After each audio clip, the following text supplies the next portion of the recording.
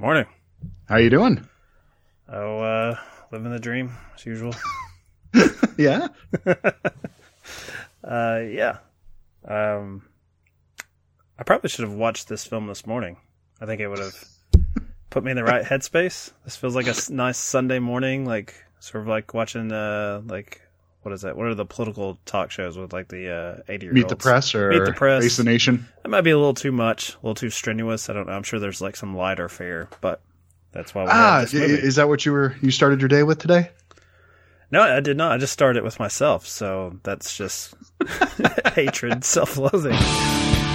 Hello and welcome to Projecting Film, a podcast where movies meet. I'm your host, Michael Denniston. On this episode, me and my co-host, Chris Maynard, take a look at Jermaine Clement's new independent film, Humor Me, where he stars as Elliot Gould's son, who is forced, after a separation, to move back in with his father, who only communicates through jokes. As we are two guys who only communicate while on a movie podcast, I assure you, you are in good hands. And if you don't trust me, let's turn it over to the marketing people. Once again, here's the trailer for Humor Me. And after that, our discussion and the two films that came to mind as we took in this new indie film.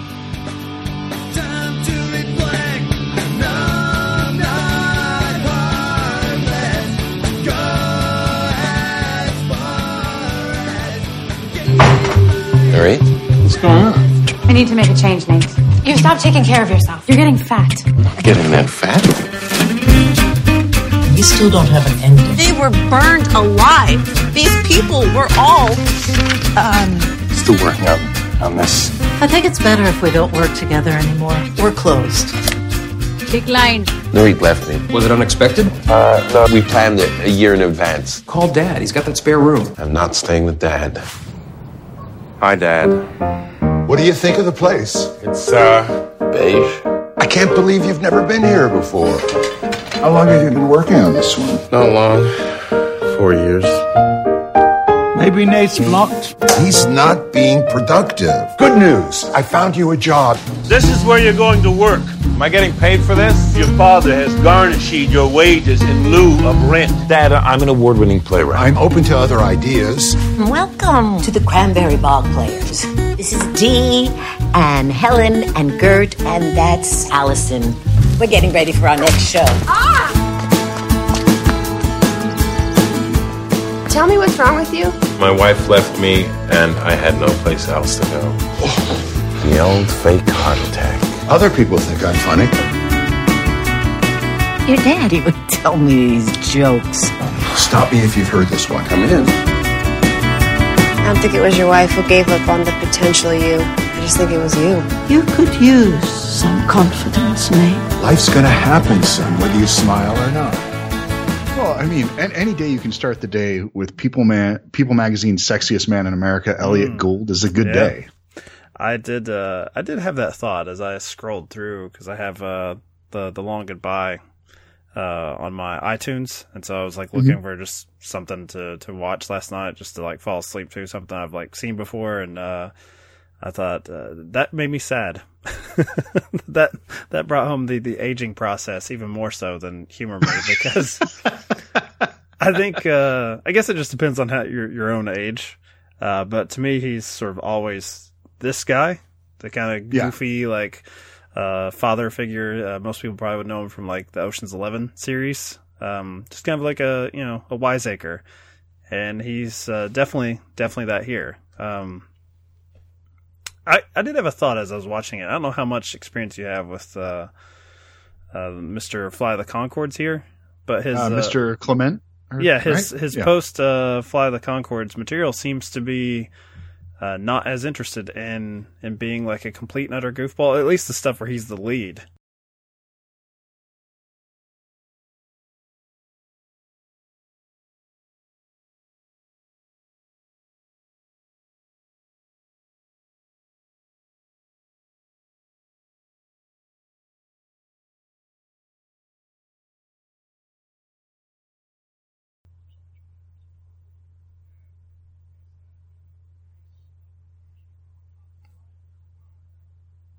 The jokes could be off-putting to people, and it's it fits in the film because the son is fucking sick of hearing them from his old man.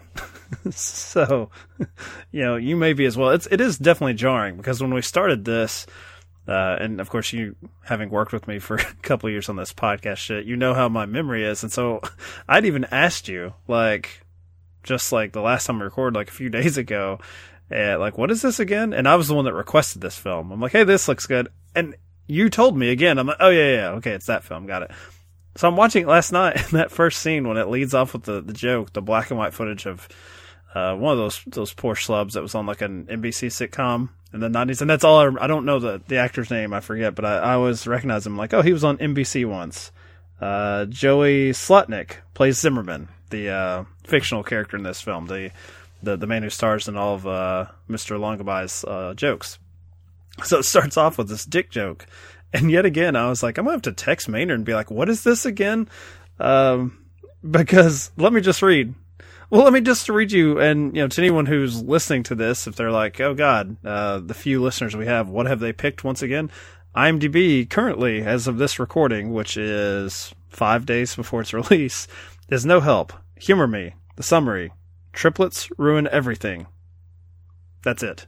That is it. Triplets ruin everything! ! Is as I look on my iPhone, the summary. And right above that says, coming soon in theaters Friday.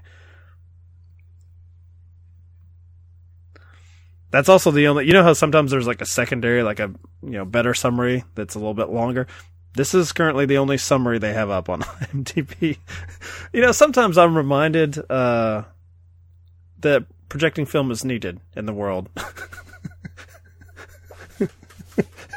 For this film in particular, because I'm like, wow, I'm sure there's someone that's paid $10 an hour to at least let IMDb know, or just to enter it themselves, what this film's about. So let us try to fix that for the few listeners we have. And we'll start off with our picks here. And there was one very obvious one I avoided because I thought Mr. Vanilla, my co-host Chris here, would be the one to do it. But you've already told me your year, so you did not go with that pick. So I'm going to have to do it. I'm going to have to mention it. What did you think I was doing? I thought the most obvious pick here, and so, it won't be in the title of our episode, but it's probably the one that would be the best help to people, would be Big Fish. Sure. More low-key, grounded Big Fish without Tim Burton and the budget for all those effects, but certainly the choice to cut away to these stories in this film, these jokes, starring this character Zimmerman that his father tells, and the frustration the son feels with not being able to connect on what he considers a real level with his father, because he always goes to these jokes.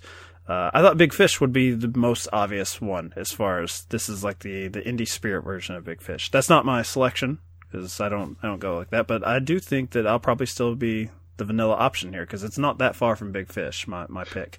Well, you went in that time range because you were saying 2010, 2011, when there was a ton of movies about these sort of 20 to late 30-year-old men living with their parents. So it could be any number of probably 10 films that I was thinking about that it could have been. I went with Beginners. This is 2003. This is what the sun looks like. And the stars. This is the president. And this is the sun in 1955, and the stars, and the president. My parents got married in 1955. They had a child, and they stayed married for 44 years until my mother died. 6 months later, my father told me he was gay. I'm gay. I remember him wearing a purple sweater when he told me this, but actually he wore a robe. I'm gay. He was gay the whole time they were married. Oliver, I just met a girl. You point, I'll drive. This one. Hello? Oliver? Yeah. They had some wonderfully loud music in the club tonight. Music. What kind of music's that? Probably house music. House music. Okay. House music. The bronchoscopy revealed a mass.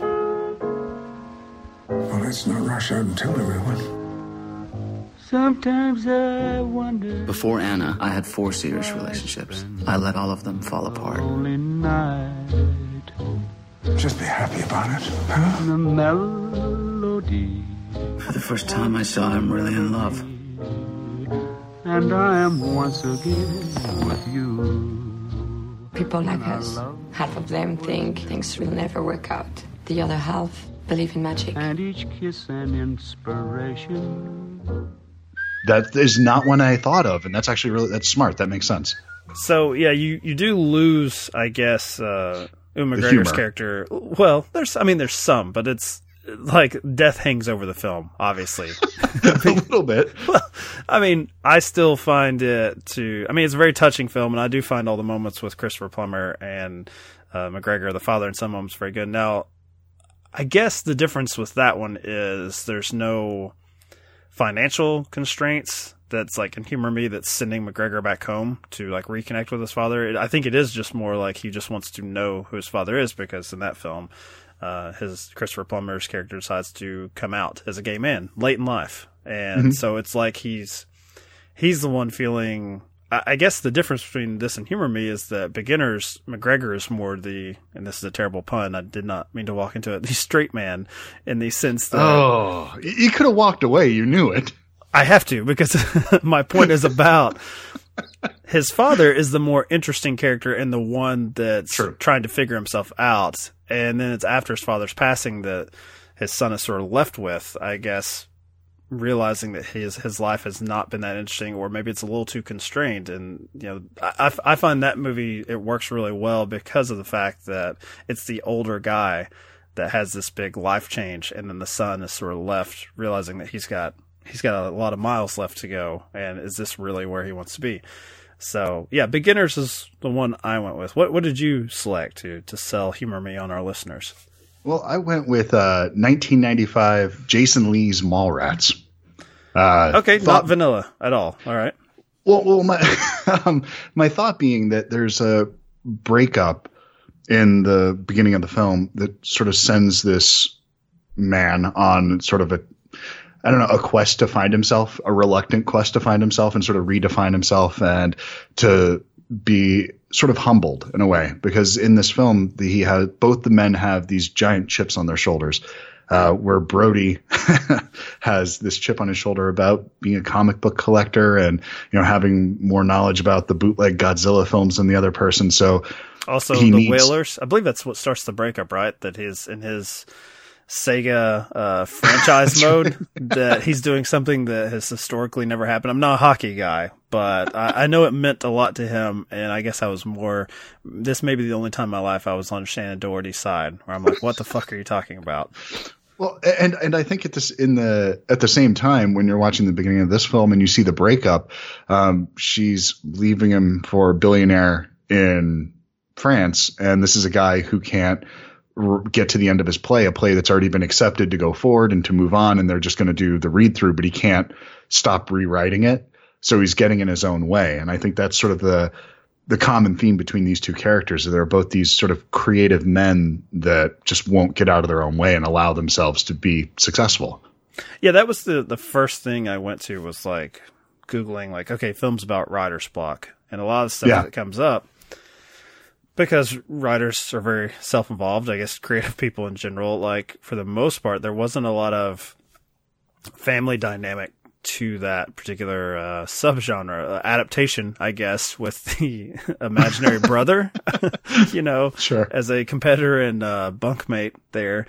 But I looked at Beginners from that light as well, in the sense that McGregor's character playing the son is, at least the way that the film delivers it sort of stylistically, somewhat blocked. You have those little snippets where he's like just thinking of things like, this is my dog, this is like my hotel, that sort of thing, where it feels like he's trying to say something and is unable to, or feels like he should say something, considering that his dad has just passed and has had a life-changing event.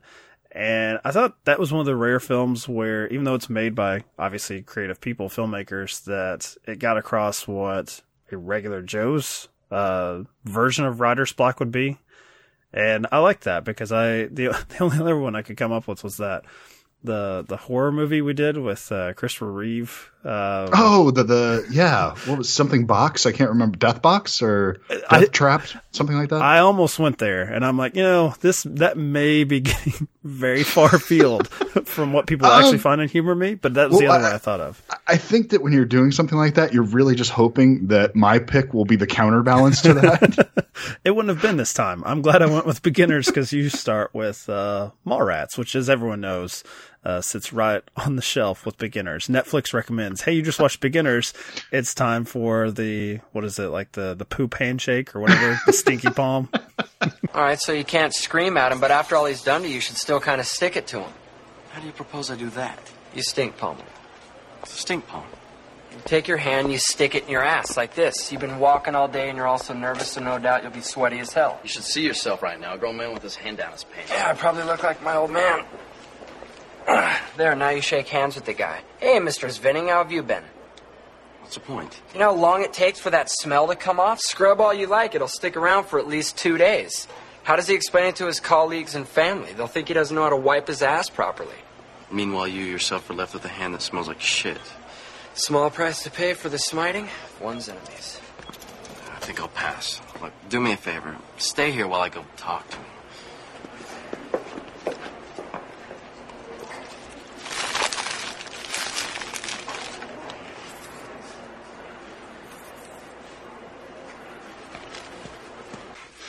Hey, fellas. Well, if it isn't my neighbor. Mr. Svenning, how have you... Damn, would you feel that iron grip handshake? Like Burt Reynolds and shit. So, what's going on here? Oh, well, T.S. and I were just discussing a few of his lesser points. Of which he does have many. Hey, look at that ring. What is that? That is my junior college class ring, cum laude 69. Oh, I also hope to cum laude one day, preferably in a 69. Say, would you like a chocolate-covered pretzel? They're a little melty, but damn are they exquisite. And if I remember correctly, you're a big pretzel fan. Dark chocolate. Yeah? No. Oh, come on. No, awesome. please. No. Here you go.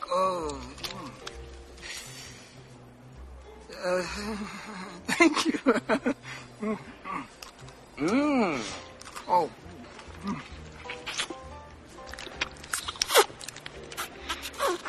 Yes. Oh, good. Very nice. And, being a man who believes in one good turn deserves another. I have something to offer to both of you. Really? What's that? The stinky palm. But I think that it actually kind of works, this particular pairing, because if you think about the crass humor in Mallrats, that's definitely a part of Humor Me. Mm-hmm. But it's not the foundation of it. And if you think sort of the emotional truth of Beginners, I think that those two sort of, you end up somewhere close to where Humor Me lands. So I think we accidentally did a good job this time around. All right. Well, thank you for listening. This is the shortest episode. We pat ourselves on the back. Okay, maybe a little bit too quick for that right away. Well, I do want to talk about Humor Me a little bit in the sense that I sort of struggled with, because it does go very broad. I mean, anytime you're going to place a guy in what's basically like a retirement community, right, and he's working basically at the center with these three older women. Which man, did I feel old when I was like, who is that? I recognize one of those faces. Was that Annie Potts? I was like, oh shit, is she? I was like, she's not old enough to be playing that. And I look her up, she's 65. And I was like, oh, okay, I guess technically she is. Isn't Jermaine Clement's character 50 in this movie? Is he that old? I can't remember, but I think he said something along those lines, which, lined out, because as I'm 41 and he's got a little bit more gray than me, so he's probably close to it, if not. He's just a young pup. He's a mere 43, my friend. 43. Oh, yeah. Look at that. All right. Not aging as well as Annie Potts. That's okay. But okay, so like he gets embroiled in. I mean, there's some gags where his dad is basically saying, if you're gonna stay here, you're gonna have to not earn your keep, but basically he does not want him to just sit and be the writer upstairs just banging away. I think his dad has a pretty good assessment of his kid as far as like, that's not going to be good for your work. And I mean, it works out because it's a light film. This is not something that was ever going to need to be released like in October for like an Oscar push or anything. But you do have some moments where I wondered how they were going to straddle that line. I think what they do that's different from Big Fish is, for the longest time, I don't think Humor Me announces we're going to have some serious moments coming up. So, here's some fun bits. For the longest time, I'm like, oh, this is just sort of a pleasant comedy. And so when they actually get to those moments, I wasn't really primed for it. I wasn't really prepped. And I think those scenes work more effectively because they kind of catch me off guard because I'm just expecting joke. I think they're laying the groundwork for it pretty early on when you think about how Jermaine's character is interacting with his son. They're not really played those moments. You knew I was going to hate those 3 a.m. Skype calls with the kid where he has nothing of value to say. The only thing you should be doing at 3 a.m. on Skype is talking about film, right?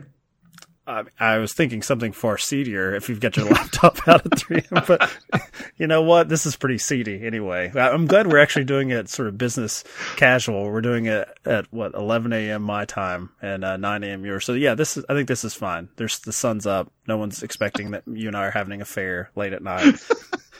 We're really just talking about the Road movie. Which, by the way, because I just uploaded our previous episode and said, hey, coming up next, the Road movie, and I had really nothing else to sell it with, I'm like, yeah, it's you'll figure it out. You'll see. Got delayed. I look at my little morning news thing, got bumped.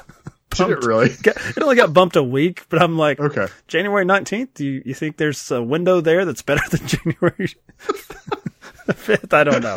So this will, you know what, I'm going to prep for our biggest episode ever, the Road movie, coming next yet again, so I don't have to record that bit. So this is this, I think Skype with the son was a little bit of a drag for me. But you're a father, so did you respond better to those scenes? Well, they were fine to me, but what you were talking about them being a drag, I think that's kind of the point, that it's letting you know that there's both these characters have their really goofy moments, between the father's jokes and the masturbation scene in the shower, those kinds of things. You need to start laying the groundwork for some sort of emotional honesty early on. And I think that's what they're providing. Something I realized here, you being a father, you didn't go with the father-son angle, which I sort of thought you would. I thought you would go with a more sort of touching affair, unless I guess we're counting Michael Rooker is like that's the father, the emotional connection that holds it all together in Mallrats. I'll stand behind that. That lines out for me. Do you are you like, and maybe I'm just reading too much into it, but since that's an obvious theme you could take from this film, do you respond to those like presumably, or at least Hollywood presumes most men do, as far as that's the way you're going to get men to cry, is have like a father-son moment? Because I think of stuff like Good Will Hunting, was one of those that sort of, I guess famously or infamously, it was like one that was okay for men to cry because it's like two men hug each other, like talking about their dads. And I feel like that's something that they go back to a lot in film.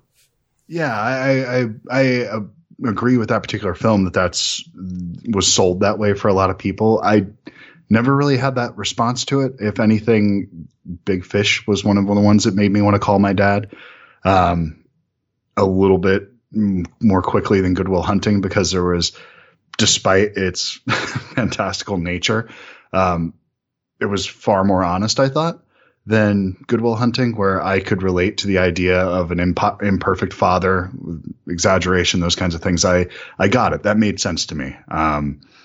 So with something like this, that's something that definitely worked for me.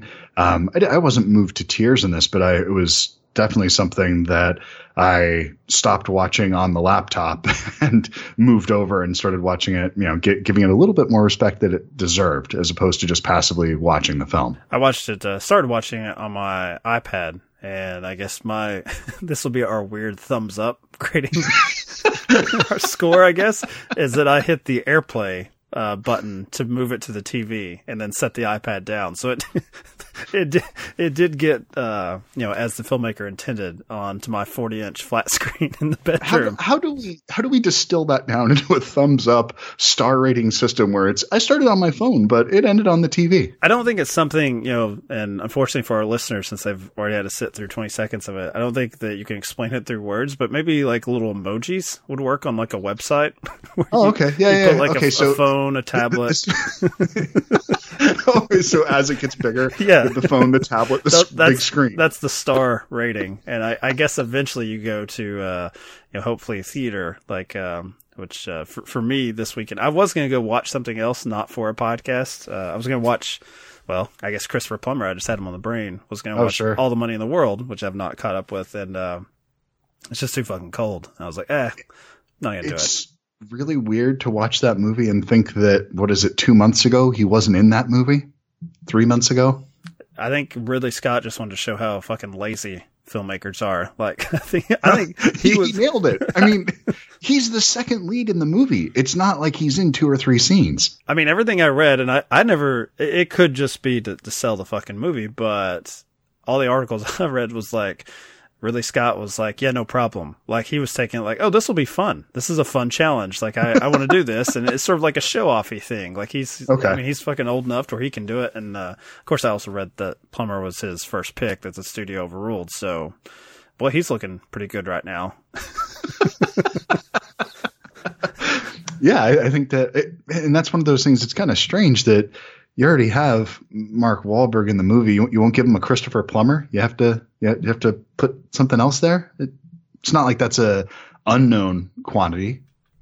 I guess they were hoping for those Netflix dollars to to sell it later, so that House of Cards, you watch this, now you'll watch All the Money in the World, and no, not going to happen. So humor me. Since this is a War Machine versus Wars thing where I'm like, hey, let's talk about a movie I didn't go watch last night. Humor Me, unfortunately, I think is as we often say on this podcast, is probably built for that streaming experience. What do you think? What's the audience going to be for this? Because the only thing I thought with the title, because it definitely is warranted given the dynamic of the father-son relationship being built on jokes and jokes the son doesn't want to hear anymore. Do you think it's got enough laughs that people are going to be like, oh, this will be a comedy. That guy's goofy. He's been in Fly the Conchords and I think some other like Will Ferrell, Steve Carell movies. Is it punched up enough? Because as I said, to launch the show, Clement doesn't seem to have interest in being the funny guy here. No, and he's not at all. But I think that there's enough to hold people in, that audience that's expecting that movie. And then I don't, they'll keep them going, and they might be a little bit passive in their watching because the jokes might not be as quick fire as they may have expected. But if they give it a chance and they stick through maybe 20 minutes of it, once the film does start to reveal itself a little bit, and I think it's really not until almost the hour mark that it really starts to show what it is, that they'll be pleasantly surprised by what they get. And I think that it shows Clement's actually a decent actor here and doing some interesting work. So I think that the people that are going for the Flight of the Conchords stuff, if they're more of an Eagle versus Shark fan, as opposed to Flight of the Conchords, they might be on board for this. Oh no, sir! I've got to do better than that. I'm gonna go the other way. I'm gonna ignore Clement entirely. You're the lead, but you're not what we're gonna market here. This is the Elliot Gould show. Yes, we're going to market to the gray hairs and not the, as you said, nearing 50, 43-year-old Clement with gray hair. We're the actual, I guess, white hairs. I think that that's something that, we've talked about before. Like when I go to the art house theater, it's senior citizens, all old people, really supporting it. Like, I mean, because they're the ones that I feel like they're like, okay, surprise me. Like, they'll read something and be like, sounds good, I'll give that a shot. I'm not saying they don't have anything else to do, but like, I think they're sort of you kind of are. Well, one thing I really dislike about sort of, obviously, like you get into like the Marvel movies or really just, you could go into even independent cinema, is film fans like desire to be sort of like so into it that they like know every detail, or it's like they have the filmmakers, like the director's notes before they go into a film. And there's nothing wrong with being or they don't want anything. It's the two ends. They complete spoiler free. Makes it a little difficult to to get podcast listeners. Like, especially this podcast, we're like, hey, we're going to tell you something. Here's something you probably haven't seen. And if you have interest in it, we hope you click on it. But we hope you're not so interested that you want to go in completely blind, because you'll probably forget about our little show. But I do think that the comedy will work for an older crowd. And sure. I think it's one of the, like, I just watched one for another podcast, The Comedian with Robert De Niro. I haven't watched that. I've been scared of that one. It's really bad. Yeah, it looks bad. It looks bad. But it's like that style of comedy. It's obviously a little more crass because he's working or trying to work in the stand-up circuit, get back into it. But it's an old-fashioned style comedy that when I watched that one, I was just like, yeah, I mean, I can't root for the character because I'm like, yeah, this style of comedy is dead, man. You probably should. You need to evolve or die. And so I'm not with him on his journey of sort of Rodney Dangerfield type humor, because I think that it's sort of correct that the world has evolved past that. This one, it works better for me because even when the jokes don't land with the father, at the very least, I have my lead to side with, where I'm like, all right, Dad, enough. Like, let's actually talk about something and not try to gauge like how this relates to me or my personal problems through this character of Zimmerman. And if he's going to have sex with a sheep or a woman on a beach somewhere, which I have to say, you were talking about that there were no like sort of, crying sort of worthy moments. That's probably the closest because it goes by in a flash. He tells this joke. Yeah. Which is it's pretty good. You can kind of see where it's going, but it's, it's a funny visual gag, funny visual image that he puts in your head. And then when he tells his son's like, I don't know how they get to it, but it's like basically what was his dead mother's, how did she put up with the jokes, and her interpretation of the joke is such a solid land, like sort of a gut punch. And then the film just I really appreciate the film doesn't linger on it. It's not doesn't cue the music, doesn't cut back to like Clement's face. It's like they just move on to the next scene. And I was still thinking about it. I was like, man, that says everything you need to know about the relationship between the mother and father here. And I really like that they don't go back. They don't give Gold a lot of Oscar bait type scenes. And I think that's what makes the film work. It's just that one moment, and you kind of fill in the gaps on that relationship, and it's so effective. So I think there's some really good stuff in this film. I was glad that I watched it, and as you said, at the hour mark, I didn't text you again like, what is this movie again? I still don't get it. I moved it to the TV, and I still don't understand what's going on. I also think that it's kind of touching into that the way that it handles Gould and his neighbors and the characters in this community. It's not like a lot of films that handle retirement communities, that it's not insulting to them. Some of them are a little bit more over the top than others, but generally speaking, these are dynamic, interesting characters. It's a lot of films. I can't remember which one we watched, but it was a Philip Seymour Hoffman movie. And it felt like every time they would cut to the retirement home, it was just, oh, look, old people being goofy old people. And that was the humor of the movie. And they don't do that here, which I actually really appreciate. The closest you get is something that I understand, which is the old man Gould's obsession with diet cream soda. But I'm not that different in my 41-year-old state either, at this especially point. Especially when you have, in this case, his guest is his son, who is going through a separation, a divorce, and has already stated, like, nothing but diet cream soda in the fridge. And then when he comes home from a long day of joke telling, his son is like, because he's too lazy to go out and about, he drinks something that he has a distaste for and his father loves just because it's the only thing available. It's the only thing there. And that scene, that's the one moment I think Gould could have played up a little more, because I was ready for a rampage, because I totally got where that guy was coming from. And I say that I don't think I've ever tasted diet cream soda, but I'm with Gould on this. I don't mind a diet cream soda, but then again, I like Werther's Originals and old people candy in general and soft drinks. But I actually really love those moments like that, because if you think about it, it's just a silly throwaway joke. They don't dwell on it, but it really does kind of tell a lot about these characters and who they are in those moments and where they are going in their relationship between each other. It's all these stories that you could easily just dismiss are actually in service of the characters, and I think it's a really well written story.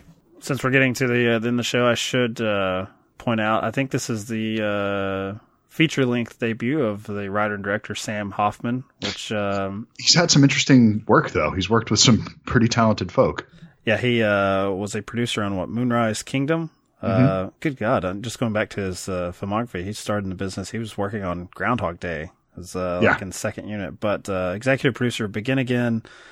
He did have one that probably fits the bill a little more. He directed a TV series I was not familiar with called Old Jews Telling Jokes. So I saw that. Yeah, Old Jews Telling Jokes. Yeah, that fits with Humor Me right in line with his directing credits. He's finding the absolute most narrow niche that he's going to shoot down. So, I mean, I think we have a similar goal with projecting. So yeah, I did have one last question, kind of just an idea that you were talking about in focusing on the writer's block angle with this. What, when you read Stephen King, as most teenagers and early college students do, half of his films or books rather are about writers, and half of those are about people with writer's block.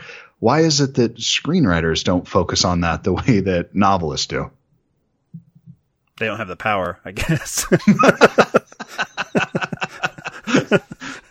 Yep, that's it. I guess it would have to be writer-director. But even a writer-director is probably more proud of being a director than a writer. Barton Fink is maybe the only other one I can think of offhand, kind of a writer's block story. Yeah, I wasn't about to dive into that one because I just a little peek behind the curtain there. I knew I'd have to rewatch Barton Fink to discuss it, and I'm like, oh, beginners! I remember that. Brought a tear to my eye. I got it. I still have the emotion of it. Barton Fink, that's a little too intellectual. I'd have to give that a full rewatch. Gonna skip that one. Gonna snub the Coens as they deserve.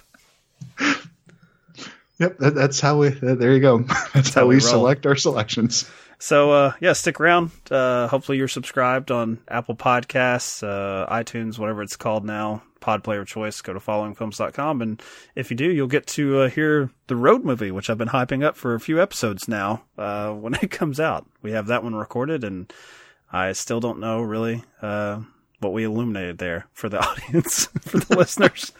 I think that's the... as Mr. Hoffman, he's this Jews telling jokes. I think that's us. Where did we illuminate anything? That's our path that we're following. Twitter, Instagram, Facebook, @ProjectingFilm. I felt like that critique of our own show. I was like, you had just really left one hanging there for me. I'm like, I cannot wait to say @ProjectingFilm after this. I knew you'd do something with it. It was a lot. I didn't know where you were going to go, but I figured you could do something with this. It's also saving me. What I really hate when I edit these is I realize that I didn't do all the bullshit. Like, hey, if you are listening out there, here's where we are, and I have to sort of get back and bring out the microphone, and then I'm like doing it by myself. And we've talked about before where it's like I fuck it up, and then I'm like getting more angry at myself if I try to do this sort of stale. Here's where we are, and I do it a few times. My wife will tell me like, I should put those together sometimes because I've got like this entire 5 minutes of me like, fuck, god damn it, piece of shit, hate this. So I was like, you know what? Next time we do this, I'm gonna bounce it off Chris, and when we do that, it's easier. I can just throw it in there and then just play the music. Wait for me to say something that has an obvious reaction point that's at about the 27 to 32 minute mark. Just walk out the door. Yep, that was the plan.